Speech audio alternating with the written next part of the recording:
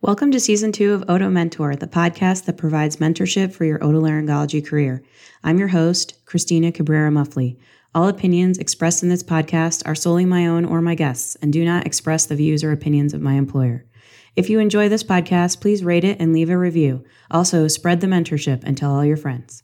This is Season 2, Episode 3, Networking Locally and Nationally.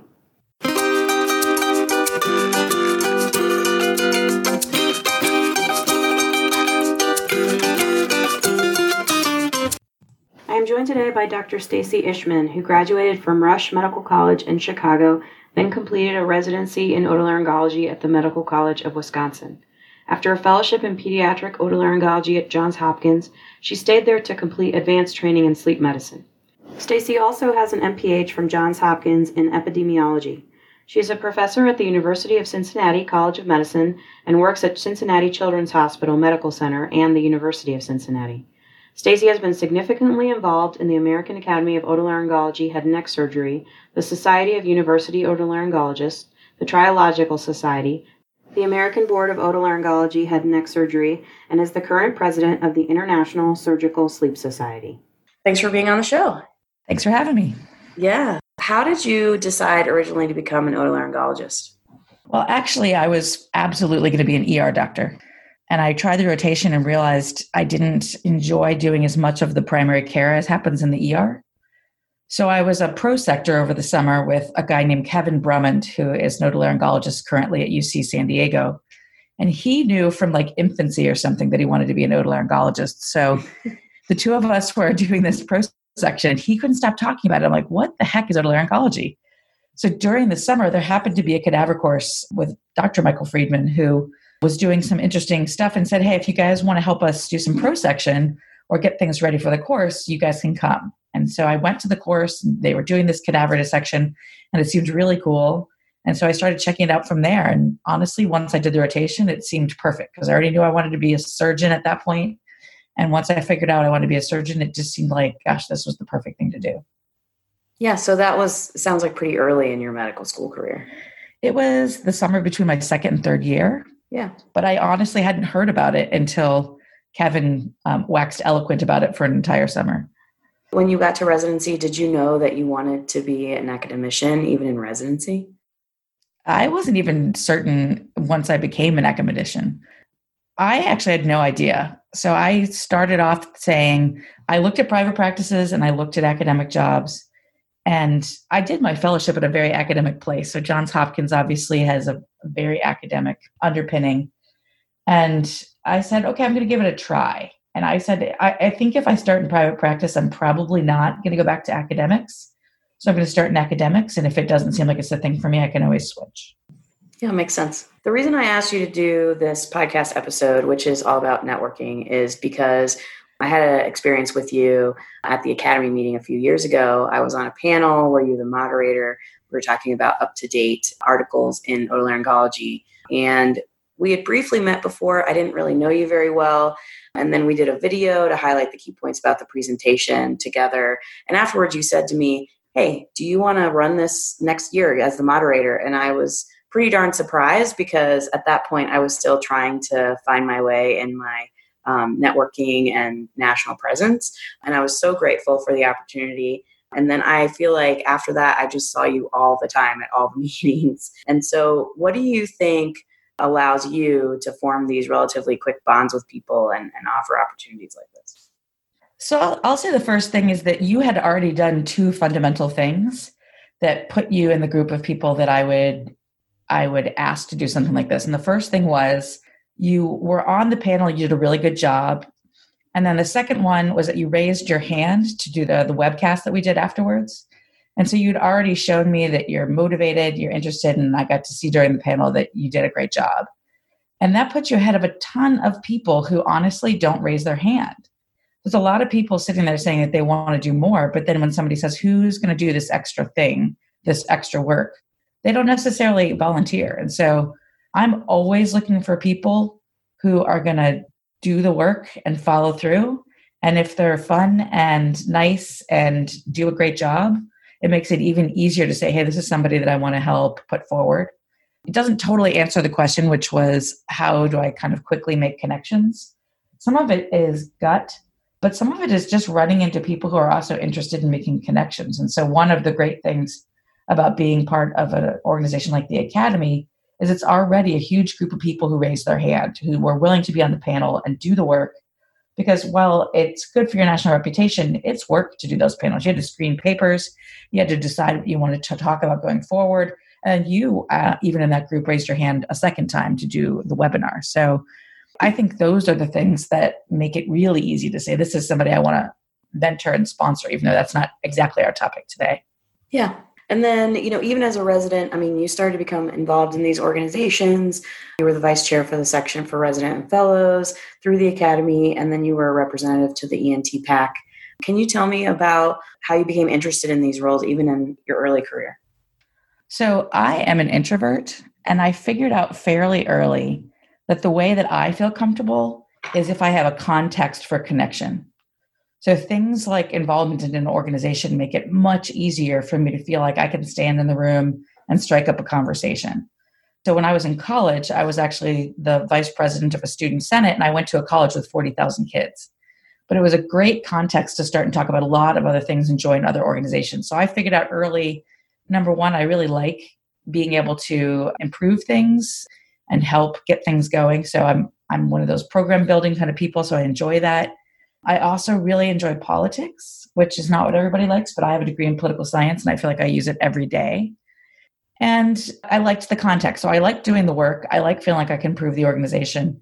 But I also really like being able to move forward. So those roles gave me an opportunity to meet people, to learn the organization, to have some impact. And I actually went back to serve another term on the ENT PAC once I was done with residency and fellowship because I had the context and the ability. And it really helped me move forward in the Academy, understanding the structure and figuring out how to move forward. But I also networked and learned, some of those important people who were leadership in those capacities. And quite honestly, a lot of the people I knew in the resident and fellow section are people who continue to be involved in the Academy. So it's almost like growing up with a class of servant leaders. Yeah, and that's fun when you get to see the same people and you already know them. And yeah. So what advice would you give to residents and fellows who are looking to become involved and may not really know how to approach that? I would say there's a couple of different things. I enjoy some of the political pieces of it, but not everybody does. And so I don't think you have to go exactly in the directions I went, but if you like things like political action committees or the general resident fellow section, those are great places to start. In fact, especially the resident fellow section, every resident is a member. All you have to do is show up. And quite honestly, there's not always a ton of people in the room. And again, there's not always a ton of people who are raising their hand and willing to do things. And there's plenty of things you can do first. Actually, my first role was as the representative to the AMA. So I went to the AMA meeting, I reported back, I raised my hand at the AMA meeting and became a committee chair for the next AMA meeting and reported that back. And then all of a sudden I had a role in a context. And so when the vice chair position came up, there was an opportunity to say, here's the work I've done, here's what I'd like to do, I have some vision. And at the time, we weren't even a section. The resident and fellow committee really was where we were at the time, or we'd just become a section, I think. And so there weren't as many people involved as there are today, but there's plenty of opportunities for residents to also be on committees because there's one on almost every committee in the Academy. And if very specifically you want to be on the sleep disorders committee or the airway and swallowing committee, you can volunteer for those kinds of opportunities without having to be in a more political kind of role. I also tell people, as a committee chair, and I just finished as the chair of the General Otolaryngology and Sleep Education Committee, I'm excited to find people who are willing to do the work and actually follow through on their commitments. So if there's a committee you're interested in, even if you're not the representative from the resident and fellow section, show up, talk to the committee chair, ask if there's something you can do. I had plenty of work that could be done by anybody who was interested, even if somebody wasn't on the committee. Yeah, I would say I agree with that. As the chair of the Diversity and Inclusion Committee, we've had so many people volunteer and just show up to that committee meeting, which is an open meeting. Some of those people have actually done more work than some of the members of the committee. Yeah, and when they apply, those are the names you're going to put on the committee because you already know they've done the work. So you should go to the meeting, sign up, introduce yourself to the chair, and then volunteer to do something and then actually do it. Yeah. So what do you think has really helped your career as far as being involved in these organizations? How has that shaped your advancement? I will say, I'm not sure it always helped my career, to be totally honest, because it's a lot of work that you're spending on things that are not either about your core practice or maybe your core research if you happen to be somebody who does research. Yeah. But they definitely helped in terms of me knowing people. So at the committee, the point at which I was a committee chair, and especially as the chair of the board of governors, and I was on the board of directors of the academy, met so many people that I really feel like I now have the capacity to navigate that world pretty easily. And it really helps me help other people. So if I had a question, if I have a concern, I know who's the 3P person that can help me with a coding question, or I know who's the right person to forward a conversation about with regards to the CHEER network, if there's a community research project you want to do. So those things have helped in terms of sort of facilitating my career, but also honestly, give me great ability to advocate for my junior faculty, for my residents, for my fellows. And just during the course, I think SUO is a perfect example of a place where there's a whole room full of people who are interested in education of residents, but many of them are program directors, many of them are chairs, and it helps you as you're sort of navigating through both the academic and kind of the realistic world of how to move things forward. Yeah, when you first started going to meetings, did you have a plan for how to network? Like, how did you build those relationships, or, was it more organic? I actually probably did have a plan for how to network. Okay. That's just the kind of person I am. And like I said, because I learned it in college. So I can tell you in college, I was the undergraduate on the university's budget committee. And I had the president of the university write my letter for medical school, which of course still didn't get me into that school, but that's a separate issue.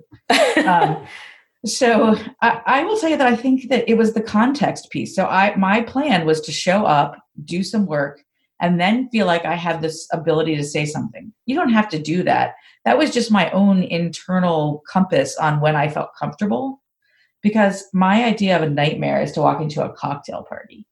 Like, my strategy is to talk to one person. And if that goes okay, or they introduce me to somebody else, or somebody else comes up to me, great. But like, I am not the best networker if I have no context or don't know anybody in the room. And so that's where I just start. As I say, talk to one person and then work your way from there. At the point at which you've done that for a couple of years, now you know 5 or 6 people in the room, and then it's not hard because you pop in with each of them, they introduce you to other people, and then pretty soon you really have networked with a substantial portion of the room. Well, you mentioned you're an introvert, which I don't know that I would have guessed, to be honest with you, until you said that.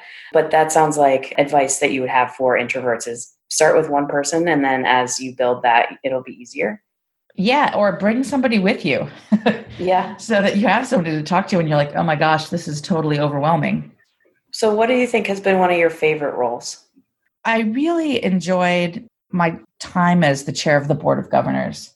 And there's a couple reasons. One, it was this huge group of kind of disparate folks, all coming from state societies and specialty societies, who we got to work together to try and just make things better for otolaryngology and highlight socioeconomic issues and look at the politics that we need to pay attention to so that we can make sure that things don't happen to us, but that we help direct them. And so I thought the privilege of working on that role and the opportunity to mentor people into future roles was fantastic. It also put you on the board of directors. And so I had an opportunity to advocate for things that I thought were really important. And that includes, some work that we did to make things more inclusive in terms of language for diversity and inclusion. I know you and I were in the room at the same time at least once. And so I thought that was a huge privilege. That was probably sitting on the board and working with the board of governors were really probably the best, most fulfilling things that I've been able to do thus far. Great. Have there been any relationships that you tried to initiate but didn't really work out? How did you manage that? Oh, definitely. Not everybody's going to like you or have time for you or understand the value in a relationship with you. And so some of that is just making the attempt. And then if it doesn't seem like there's any chemistry there, or they're not interested, or they just kind of turn and talk to somebody else, then you walk away gracefully. And then I try again a different day if I think it's a relationship that's important to try and foster. There is a senior otolaryngologist in pediatric otolaryngology who I think I talked to 8 times. And like the 9th time, that person still couldn't remember who I was. It was not important to them. And I was pretty junior at the time, and they were ahead of me by a number of years. But I can tell you today, whenever I go to the city in which they live, we get together and have a cup of coffee and totally enjoy each other, and have even been to the point where we've given each other some peer mentoring.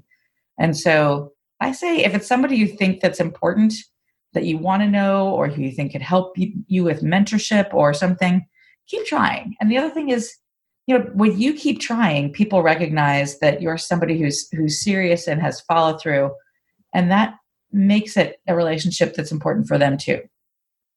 Yeah, that makes a lot of sense.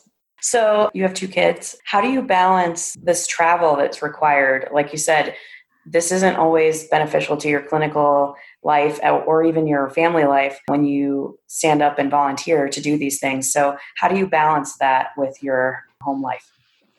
Well, first of all, I don't know if everybody's going to be aware, but we're having this conversation in the middle of the coronavirus pandemic. So, right, luckily, kind of ironic. No right? travel for the next couple months. Yeah, I would say that at times it was beneficial because it was really renewing to me. So sometimes going to the meeting or serving in the role that you're serving in refreshes you, gives you new research ideas, makes you excited about your specialty. And I think the variation of doing some of that kind of stuff at the same time with a clinical practice and some outcomes research for me really kind of fed me. And so gave me sort of this positive energy when I came back.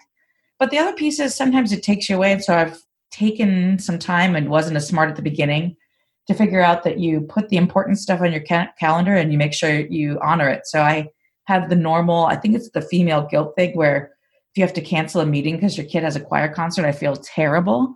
So just recently I had to do this. And, I've been a full professor for several years. I've spoken all over the place. And I had a local meeting with dental folks to talk about sleep apnea. They built a meeting around me. They had it sponsored. They had a place. And I figured out 2 months ahead of time, oh gosh, this is my son's last choir concert in junior high. I can't make it. And they rescheduled the meeting without even asking a question. They're like, okay. And I thought, gosh, I had all this guilt around this. I should really get over some of it and realize it's okay to prioritize your family, but it's also okay for your family to recognize every once in a while, I didn't make it to the soccer game because I was helping figure out what the next pediatric otolaryngology exam should look at. And I think that's important too. I will also say I was incredibly excited at the thought of 2 months of being at home for the next 2 months, which made me realize that maybe I need to back off a little bit on some of the travel. And that's okay too, to realize that there's times you really want to run out there and do it and times you don't. I am at a stage now where my kids are 10 and 14. They both still really like me and I still really like them. That I realize I'm not going to have forever for that they're going to want to play board games, which we try and do every night when we're together and things like that. So I also tried to institute some pieces I thought brought us into some communal time. And so instead of like the computers turn off and after dinner we play board games for 30 to 60 minutes. And it's a time where we actually just have to connect, whether it's figuring out that my younger son is cheating or that my older son is, needling everybody. But it's actually really, really fun. And it was validating too when my son, he filled out something for Mother's Day and it was like, one of the things you really like? And he said, playing board games. And I did it as a way to connect. And it's gratifying to know that sometimes it can be something like that or going for a walk or a bike ride or whatever it is. But I think trying to build quality time in the time that I'm with them has been more important than making sure that there's more actual time. Yeah, I completely agree with that. I try to do that with my boys too. And I echo, I'm kind of glad that I'm not going anywhere for a while. Yeah. The travel gets wearing sometimes. Yeah. Social distancing is hard, but not going out of town for a couple months doesn't sound bad. No, agreed. So if either of your kids came to you in 10, 20 years and said, Mom, I want to be an otolaryngologist, what would you tell them? Well, first of all, one of them would be 34. So I'd be like, are you sure? Because it's going to take a long time. I will answer this for my second child because my first child describes my job as my mom leaves her children to take care of other people's children. So he's not a fan. Okay. But my second child, who knows what he's going to be? He's 10 and the world's completely ahead of him. And I would tell them that unless it's the only thing they think they want to be as a physician, that they should really investigate other careers. I think medicine's incredibly gratifying. I wanted to be a doctor since I was 4, and I have loved it. But I will also tell you at this point in my career, just seeing patients every day, it by itself doesn't give me enough joy for that to be the solo part of my career. And so it kind of comes back to some of this networking and involvement stuff. But if I didn't have that, I wouldn't always feel the same rejuvenation and joy in what we do every day. And there's days that are fantastic and, you help somebody and do things. And there's other days where you're pretty sure that all you're doing is failing in all your cases and you should work and to get things going. And most of what ENTs do, luckily, is gratifying and it's quality of life and patients are happy. My specialty is persistent sleep apnea. We do not have it's not like ear tubes where 95% of the people come back and are ecstatic.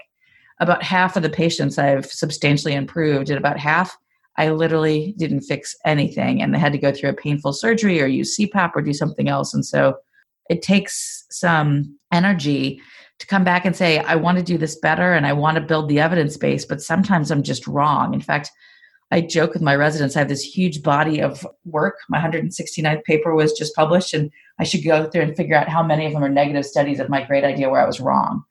So I think that if I came back to do it, intellectual curiosity is fantastic, but there's a million ways to feed it. So you have to want to serve and know that there's days that are going to be fun and days that just stink. Like residency is hard.